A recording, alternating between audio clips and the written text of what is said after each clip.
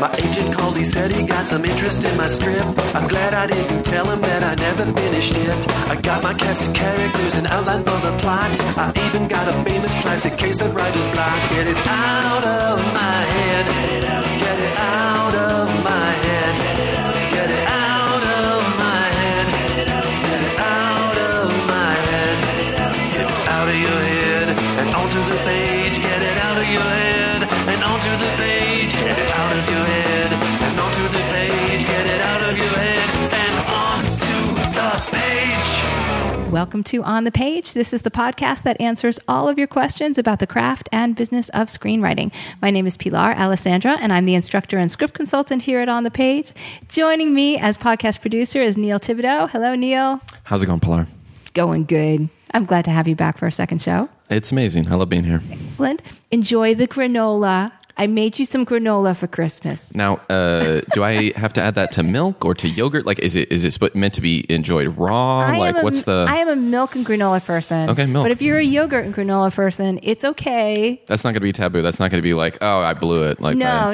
It's a little Euro weird, but go ahead. Okay, go for it. Almond milk? Almond milk. Is that okay? Is that okay? All right. Sure. We'll see what happens. Yeah. So this is the thing. Like, I make granola every week, whether my kids like it or not. And like, I've become one of those crazy mothers who's like, oh, she's making granola again. You know, like they're so done with it. Do you send it with them to school or is it just like on the breakfast table? It's like, oh, bam, like a quart of granola. I'm always like forcing granola at them. I'm like some mom from 1975. And then, so that doesn't work anymore. So yeah, this year I packed it all up and I'm giving it out to people for treats for Christmas. So I hope you like it and you're not allergic to nuts because that would be a whole other story. I'm not allergic to anything. Okay, good. If you would like some granola, just write to inquire it on the page. No, I don't know, maybe. We have a guest with us today who also brought in baked goods. Jennifer Dornbush. Hello, Jennifer. Hello. What did you bring? Because it's all wrapped up and it's pretty. I'm glad to hear you're not allergic to nuts. No. Because it's banana bread with walnuts. Yum. Yes. So are you also like crazy baking mom or was it just something you got? No, I am. It's in the genes. Can't be avoided. It's the DNA.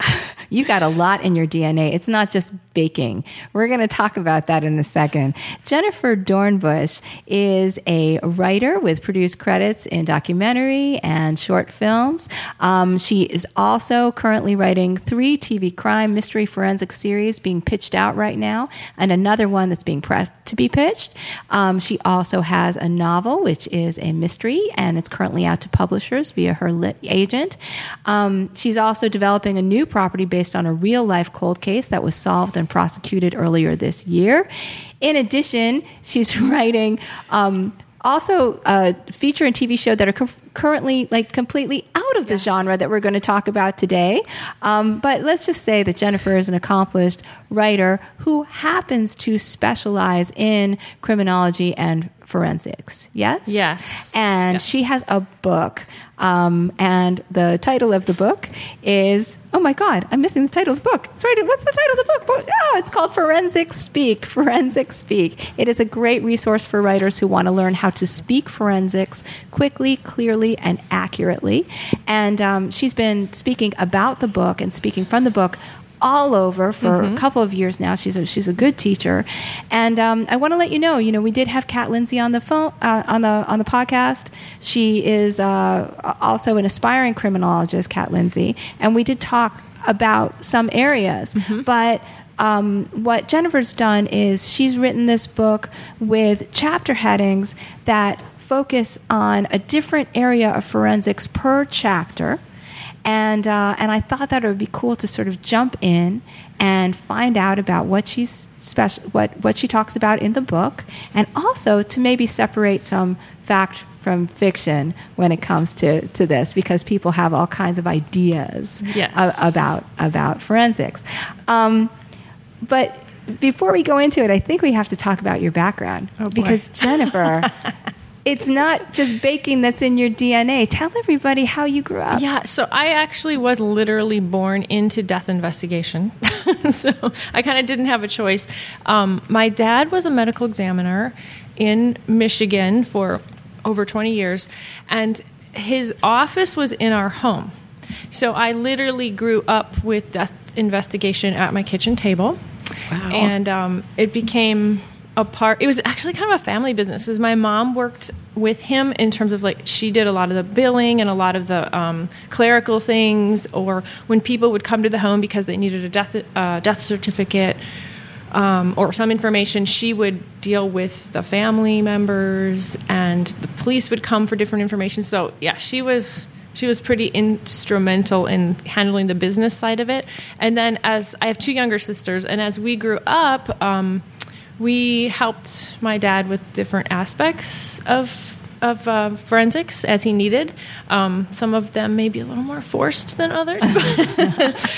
For instance, one of the rules that he had in our house when we were 16, before we could get our driver's license, is that we had to accompany him on a case where somebody had died from a drinking and driving fatality. Oh my God. So that was to teach you how not to drink and drive? So, and it worked. Oh my Lord. Yeah. So that was a requirement before we could get our license. So of course we want our license if we're going to do it. How many dead bodies had you seen before you got your driver's license? Enough. Like, it wasn't a shock or anything, but it's a little different when you're sitting in the front seat of the Suburban and the body is in the back. Oh my God.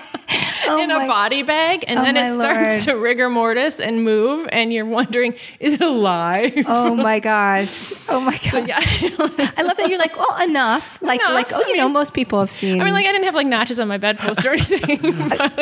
Just one of those milestones that every child at a certain point of their life is obviously seen a certain number of dead bodies. Exactly. I mean, you've seen Stand By Me, right? Yeah. Didn't you have like a friend over and there was something with a body part? Yeah. Okay. So I need to explain this, the office in our home business, so you can understand kind of what our home looked like. So autopsies were not done in our home because there was a hospital, and that's a more, you needed a more hospital morgue environment for that.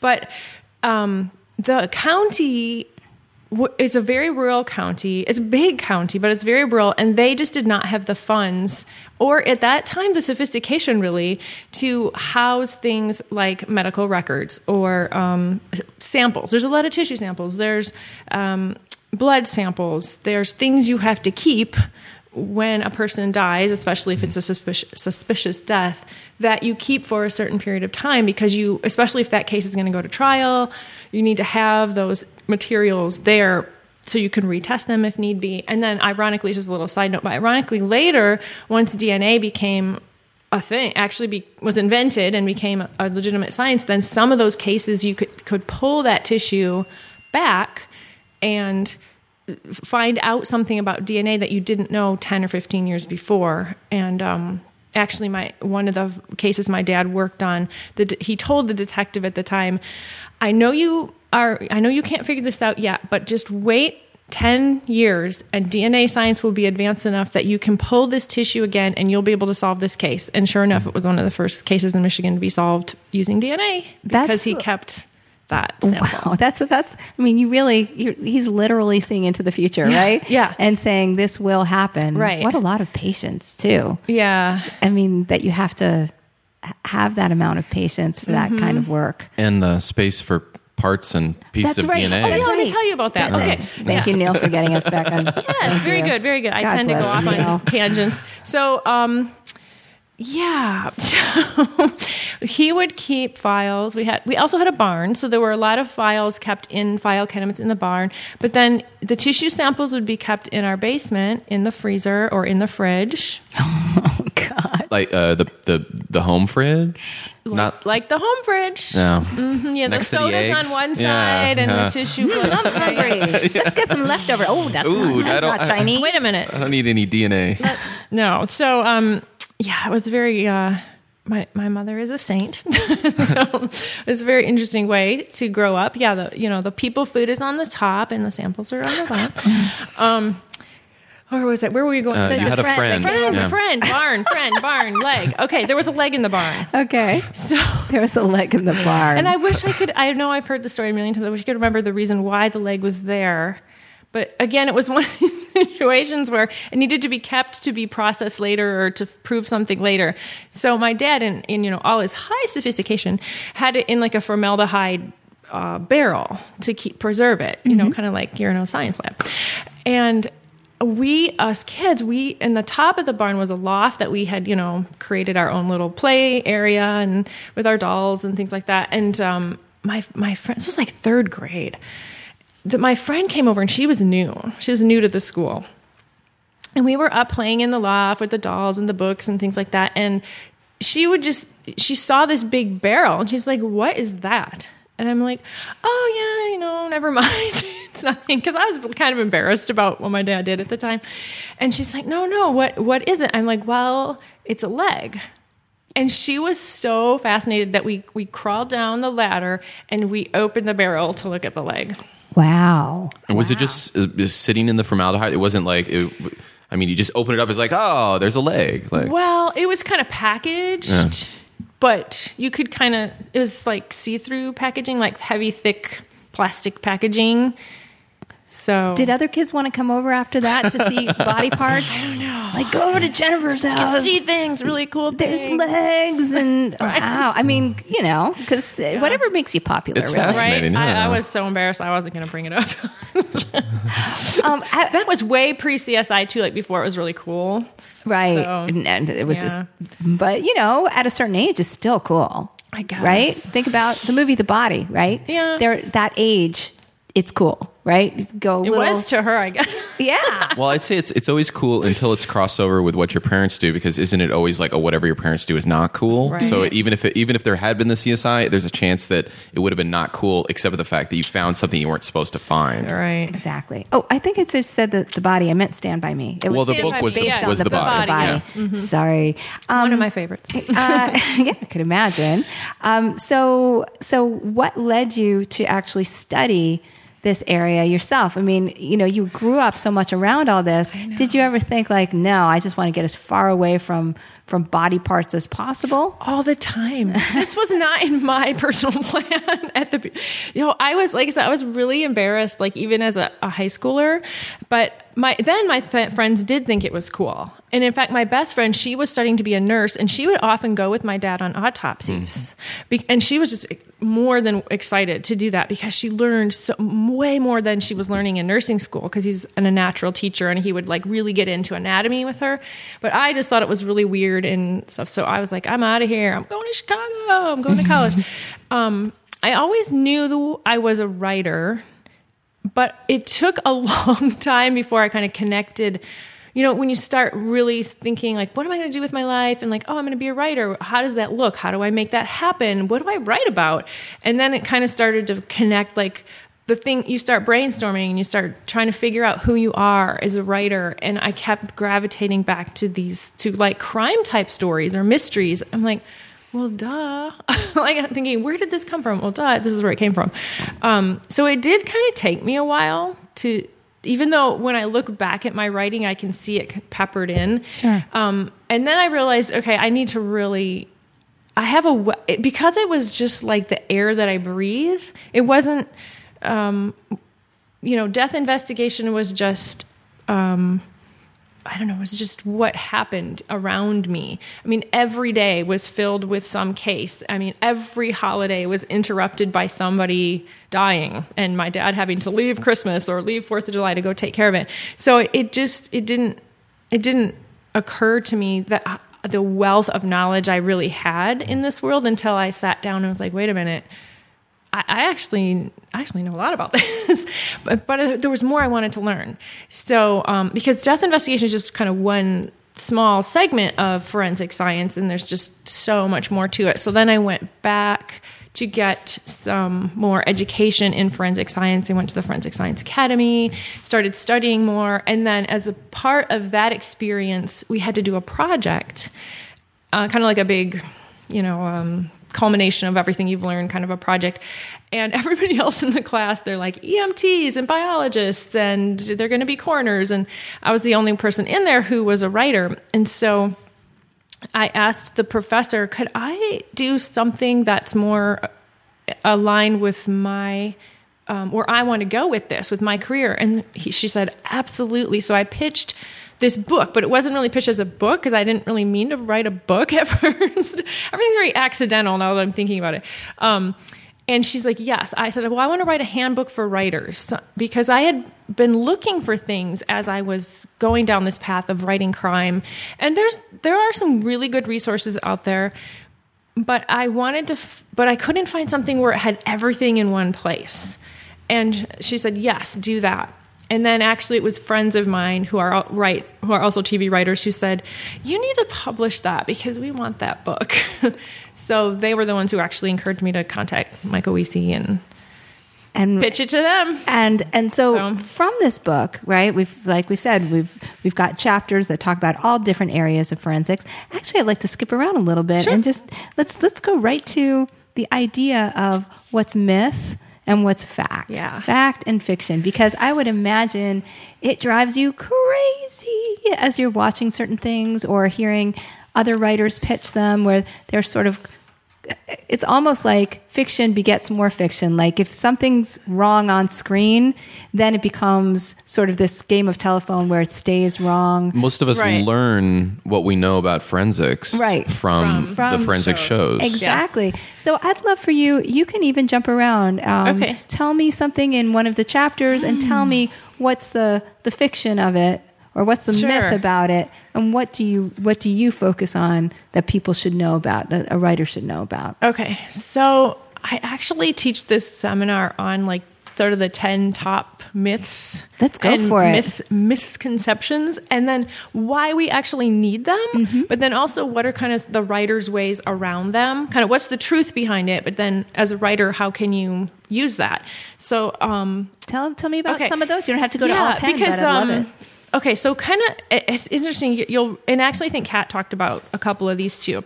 One of them, I have them like labeled with all these cutesy little names so I can remember them. One big one I call the gloss and go. Gloss and go. The gloss and go. So it's like you see this in a lot of shows where the investigators, they come in and maybe the crime scene's kind of already in action or things have already, maybe somebody's already been there and there's a few things in process. But the main person, the main protagonist comes in and they like swagger in, in their awesome high heels or their awesome, Armani suit. And you're like, no. First of all, no, you're going to get that dirty. And they look around and in like 30 seconds, they have the whole thing figured out. They know exactly. This came from here, and they entered here, and it was a violent struggle, and and we love that so much, right? I know, and so I call it the gloss because they're kind of glossing around the scene, and then they go on to the next beat, of the story. You have to. The thing is, because you have to condense time, but because you only have 24 to 30, 40 minutes to do this. But the reality is, there's not one person who's going to figure all that stuff out, first of all. And it can take hours, if not days, if not weeks sometimes. And a lot of times probably not at the scene. Like you've gathered all this information and then it might occur to you much later on, like what the connection is between all these different factors. Oh yeah, the connection could be even years later. I mean, in extreme cases, but it can take a long time, a long, long time. Well, is there any way, based on that reality, to have something that's as sort of glossy, sexy, and have the reality? Can somebody come in and still get our attention, but still working within the realities of what that would be? Right, yeah. Well, first of all, I think this is okay to do. It's a myth, but it works for dramatic purposes because we have to entertain. And we have to condense time, too, in order to tell a story. Time. But I think, too, like what you could, maybe way to add a little more authenticity to it, you could maybe have them focus on one thing in particular. And also, I think what that does is help you build a more interesting mystery. Because the audience immediately is going to be like, but what about this and this and this and this? And it's not that the investigator has forgotten that; it's that you're focusing their attention on one piece, one clue, one piece of evidence, and then you can trail that through the story. Wouldn't it be cool to have an opening where you have your hero and their antagonist is the gloss and go person. Like the person who comes in is like, this, that, the other thing. And you have your protagonist is the person who's like, who are you? How dare you come in and sum up everything that really takes a lot of work? Yeah. That could be a different way in. Awesome. Nice dynamic. Tell me about another. Okay, let's see. Oh, this is my favorite. I think this is my favorite. I call it the Magic Labs. And basically, and we see this in everything that we watch. Basically, it's the concept that in real forensics, REEL forensics, anything can be put in a test tube. Like you find something on the floor or on somebody's skin, you can put it in a test tube, and within like 2 minutes, you have the answer to what it is.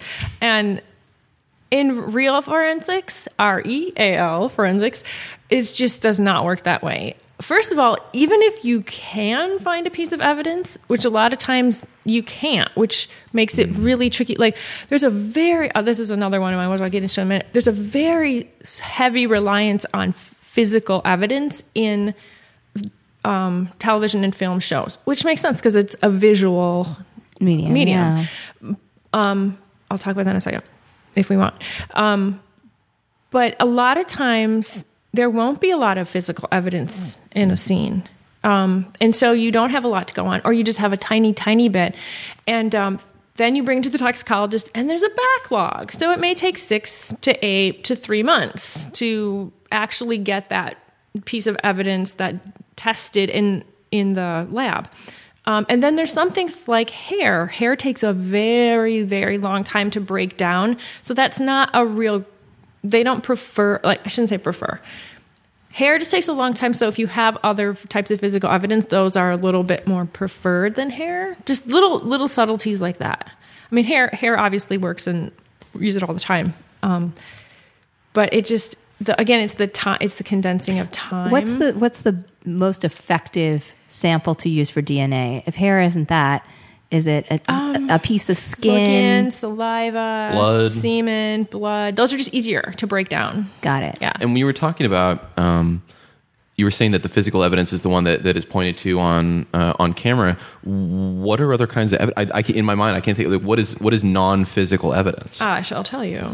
There are 6 major types of evidence. Oh, are there? Which I will speak about in my book. Yeah. Tell us. I mean, generally, and there are just 6 types. Okay. And so physical evidence is most of them. So let's see here. So we have like biological. That's a piece of physical evidence. Blood, urine, saliva, skin, etc. Impression evidence. So that's like anything that can press into a substance, like your shoe prints, your tire prints. If I whacked this wall and my fist went through it, that would be an impression. A fingerprint is a fingerprint, or is the original one, or is is that fingerprints can be if it's impressed into something? If it's impressed, like mud. Let's say you press your finger into mud, or if the murderer grabs a piece of wet plaster. Yeah. But if I just go, I just touched this table, that's not impression. It's still physical evidence, but it's and then physical, just plain old. There's a shoe on the ground, or there's a bullet casing. There's a piece of hair. That's just plain old, I guess, not impressed physical evidence. And then there's trace, which is also physical evidence, but like its name suggests, it's just a tiny bit. Like a little piece of soil, a little piece of skin, a little thread. So we can't say, look, here's this object. Here's this trace of an object. Mm-hmm. Cool. Mm-hmm. Then we have to look tiny in the microscope and see what it is. And then you have 2 other kinds. You have direct evidence, which is photographs, video, surveillance, witness testimony. How is witness testimony direct evidence? Isn't that like indirect? I mean, it's like I'm telling you what I saw. Okay, so add that to video and all that. It sort of adds up to this full picture. Yeah. Got it. Yeah. Okay. I'm not saying all these are always reliable, but they are. This is the category. Somebody actually saw those shooters shooting people at that Christmas party. That's direct witness evidence, testimony. And then circumstantial, which is probably one of the least used, especially now in the last 20 years, in film and television, because it's indirect. It's what you notice, what you hear, what you deduct, what you infer.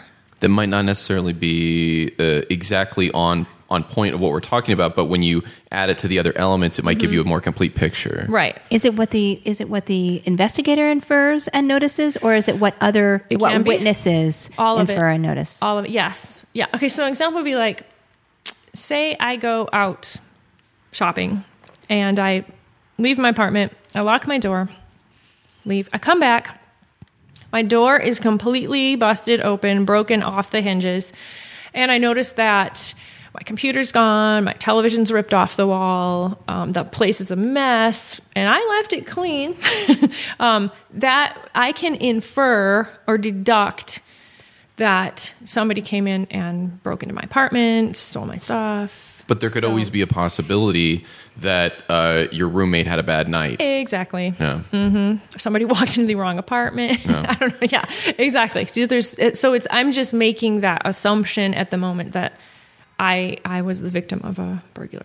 Well, I think though, if you look at Sherlock, so much of what he's doing is clever circumstantial evidence, right? Because he's always deducting just based on the environment, everything he sees. He's he's creating stories for them. Yeah. So in a way, circumstantial evidence is used. It's just he's so clear about it. It doesn't sound circumstantial. Exactly. It sounds direct. Exactly. And that's so classic because, back when that was created, there was mostly only, I don't want to say only, but circumstantial evidence was used a lot more than physical evidence, because there wasn't at the time there weren't a lot of ways to test well for physical evidence. You're talking about the original books? Like the original, yeah. So I love how they carry that over, because I think it's more interesting. Well, it becomes more about, at least in the originals, this character who just has a huge brain, and he can comprehend all these factors that to us seem unconnected, seem not related to whatever crime has been committed, but he use Occam's razor, and he says, the simplest solution. He also says all these different things, which eventually leads him to the conclusion that the rest of us would only be able to make if we had direct evidence. Right. Exactly. So you feel that the physical evidence is the thing that's used so much, but that there could be more reliance on these other kinds of evidence to fully tell the story. Yeah, it sure seems like it, and I'm not opposed to it because it is very interesting to see the science behind how you figure out physical evidence, and I think that's why we find it so interesting, and because it's new and emerging. I mean, if you think about DNA evidence is 25-ish years old or young, I should say. So yeah, I think it's very interesting to watch it unfold, but I think circumstantial evidence lends more mystery. And I have a theory that people are less comfortable with mystery in their lives than they used to be. I'm gonna ask you to be your dad for a second and see into the future. Oh no. Is there any kind of what's the future of evidence? Like you said, DNA is only 25 years old. What kind of evidence could we use right now that we can't get? Or do you think that they'd be looking at it in a different way? Well, they're already starting to, because right now you can't really determine sex, male, female, from DNA. So they're looking into that. They're also, I read about these things a lot because I'm interested in like how it's continue to develop. They're also looking into being able to really pinpoint from a piece of DNA, like where that came from in your body, like especially tiny DNAs, real tiny. Or so, like let's say somebody gets shot and they pick up a bullet casing, and there's blood and tissue on the bullet, and you bring that into the lab. So they're starting to be able to see or do testing and develop ways to see like not only what's the DNA, but like did it come from the liver and pass through the lungs at the same, or like what are the tissues that are also. So that's cool. So you could know a lot. Yeah. Before you would find the body, you'd be able to know what kind of crime was committed, or like exactly where it came from. Entry, exit, kind of. And that also makes you understand it. Was it done from a defensive position, or did somebody do it from, cold-blooded in the back or something like that? Or pass through multiple, like if they had their hands up, it passed through multiple areas of the body. Or maybe 2 people, or 3, or... Wow. Yeah. Okay. So stuff like that, that's just always, I think that science is going to just get blown away soon. And do you think there's some things that are limited by like computer processing power? I mean, do you think that they're working on, because it seems like every time I hear about the computers that some of the forensics are using, it just sounds like it's not necessarily, I mean, there are people using advanced computers for playing video games, and then you see like the computers are using to process like fingerprints, and you're like, well, why aren't they using? Right. Yeah. I'm not sure what the question is. The question would be, yeah, exactly. Yeah. No, go ahead. I was just going to say, just the processing of information. Is there limits to what we can do based on what the computers can do? And you think that's also going to be something we're going to be moving forward with? That is moving forward rapidly. I subscribe to this. I guess it's an online blog / newsletter about electronic forensics, basically digital forensics. And every day almost there's something new that they're, especially with identity theft and trying to, how do I say? Basically, I'm trying to track down criminals via their use of electronics and technology, and that every day there are new and more things being developed in that world. That world right now is exploding. Like if anybody wanted to go into the field right now, I would say go that direction. Is this a newsletter everybody can subscribe to? Yes. Okay. I think it's just called DFI, Digital Forensics something. I think it's just DFI. Google Digital Forensics Newsletter and see what comes up. That's great. And I do a lot of tweets from that as well. So if you follow me at Forensic Speak, you'll easily get linked into those articles, because I tweet those out a lot. Awesome. So let's go to some more facts and fictions and myths and stuff. Okay, let's see here.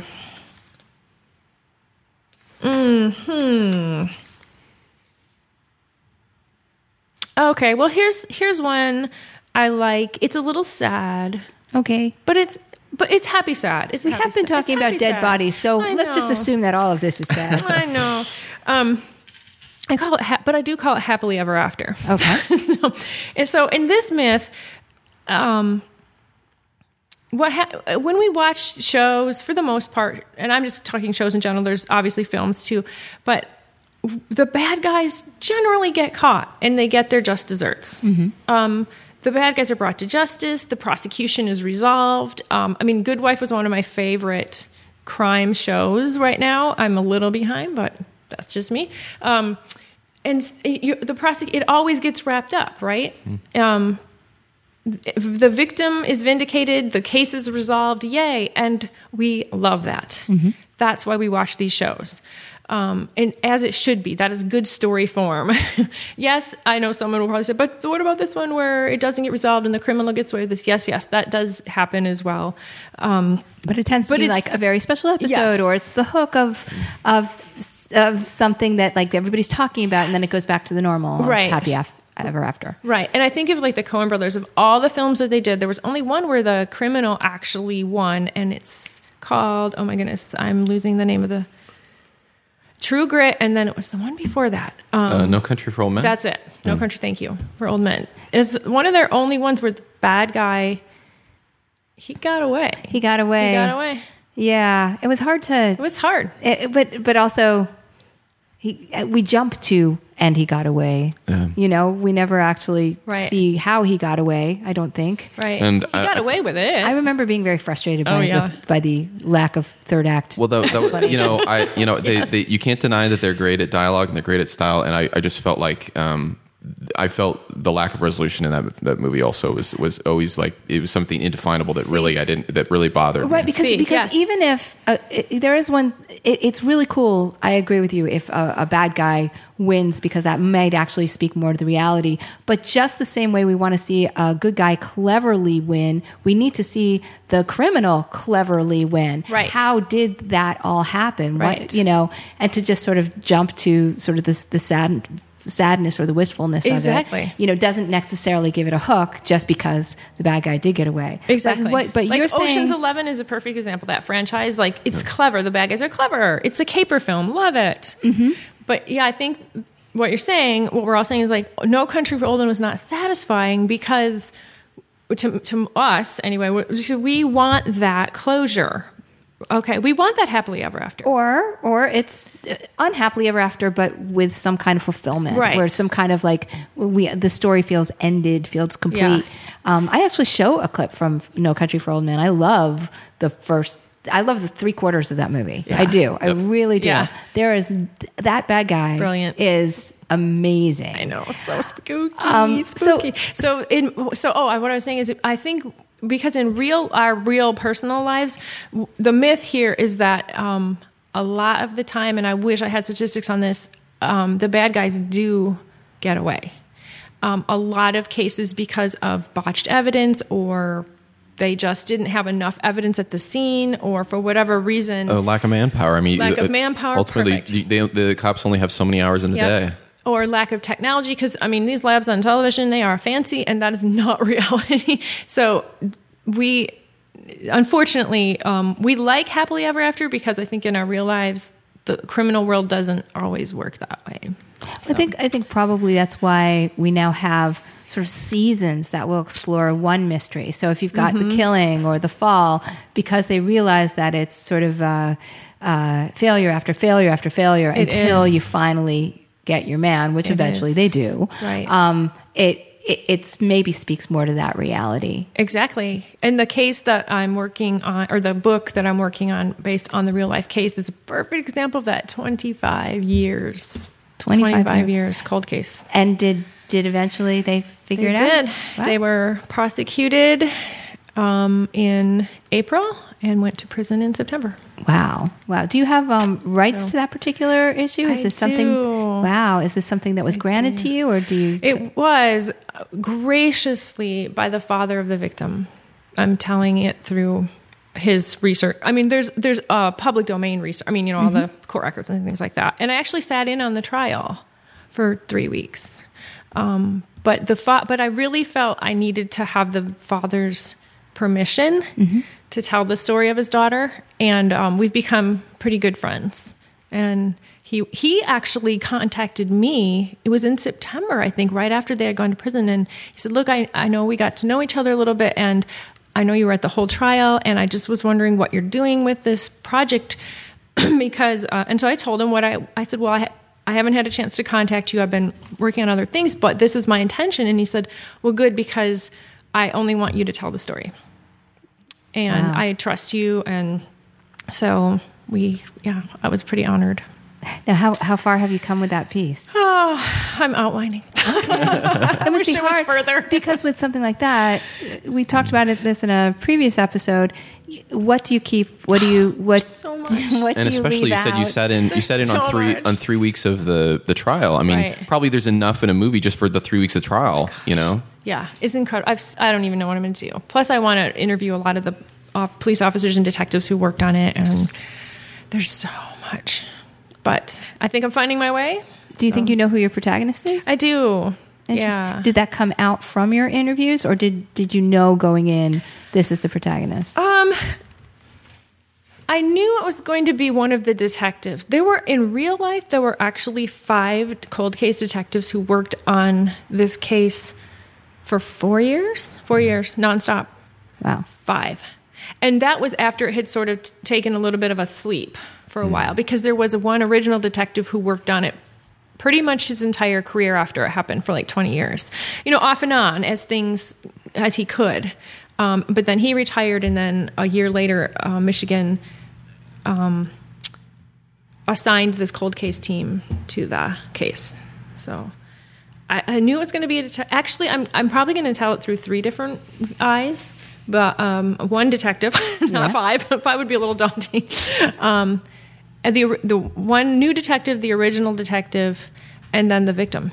Do the 3 collide at a certain point? The victim will not. She'll kind of have her own story, but the other 2 will. Good. Yeah. Cool. Listen to me. I'm sorry. I'm starting to consult. Yeah, good. So, good. All right. You're on the right track. Okay.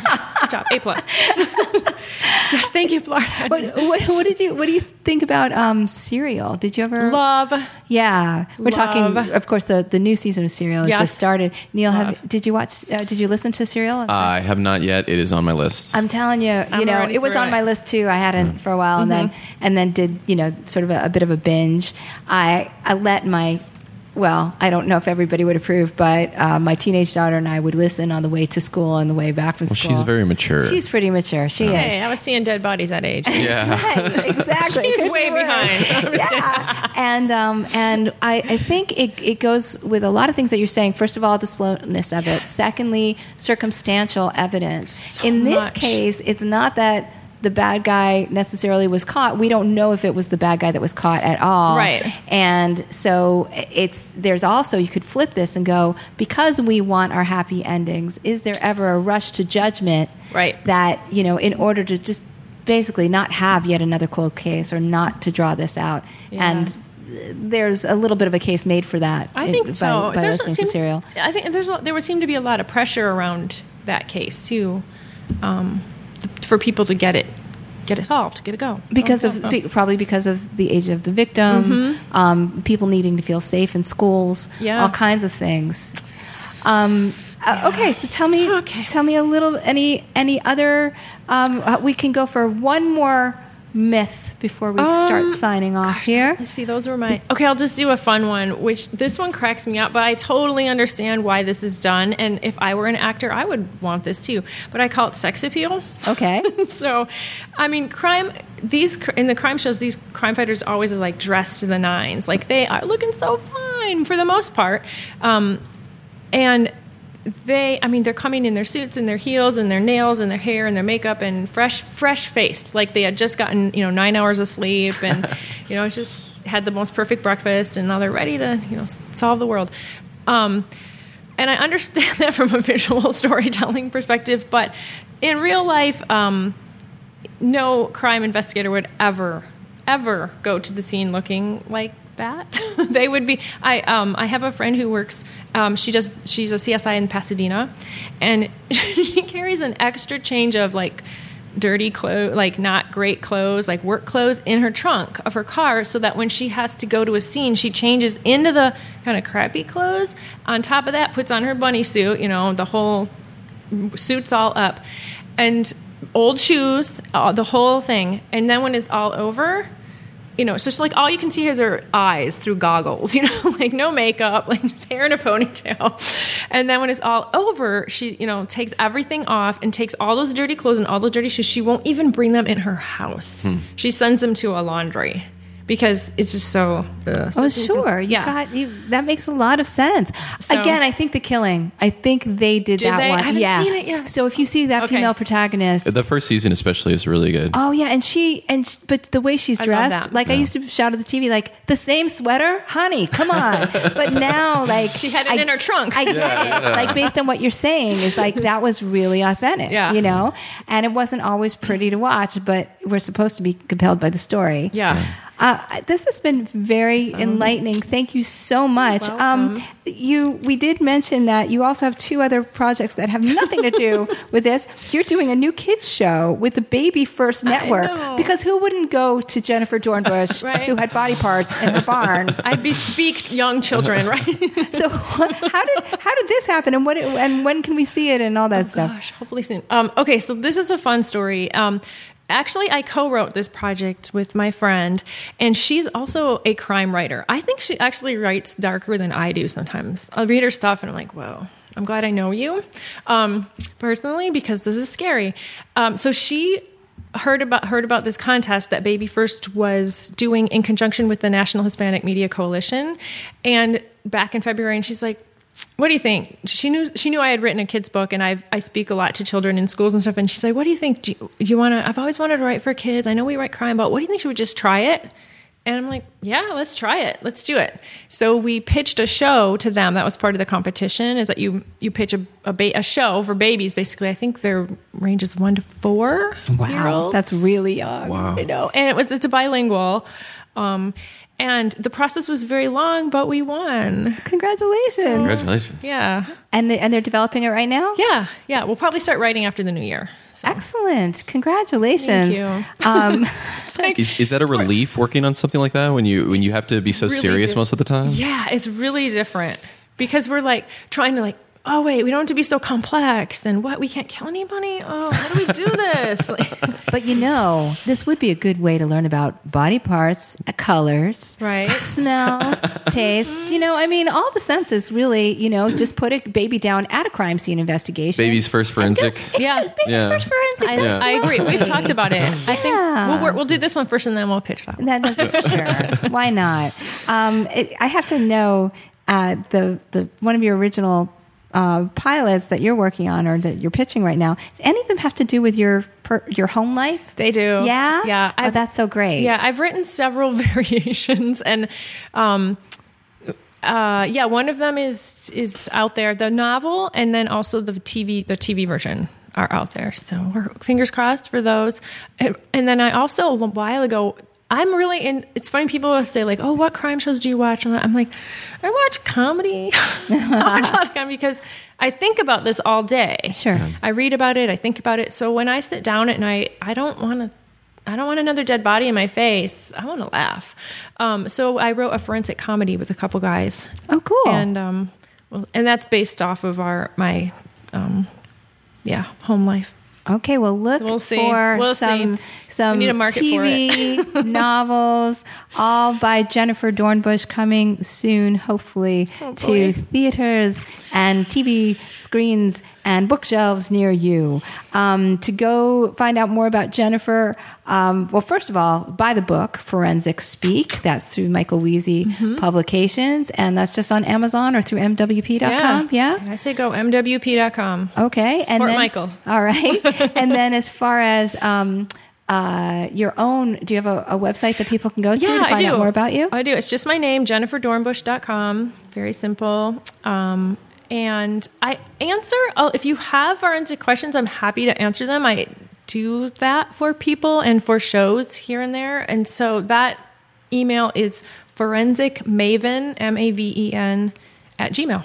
Okay, and I'm just going to put a little caveat to that, which is one question only her, and please do not attach your script. Okay? Oh no, sorry, I wish I had time. Yeah, we have a no stalking the guests policy here at I appreciate it. Okay.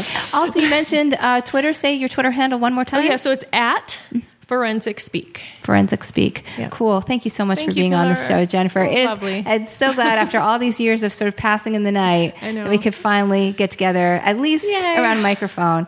Neil, how do people follow you? Let's try @NThibodeau, NTHI, B as in boy, E, D as in dog, EAU. And I have to say, it's so nice having you back on the show. I love it. I love it. You have great questions. You're incredibly well read, and you fill in all of the gaping holes when I'm like, there's Neil asking it's a fun cool conversation.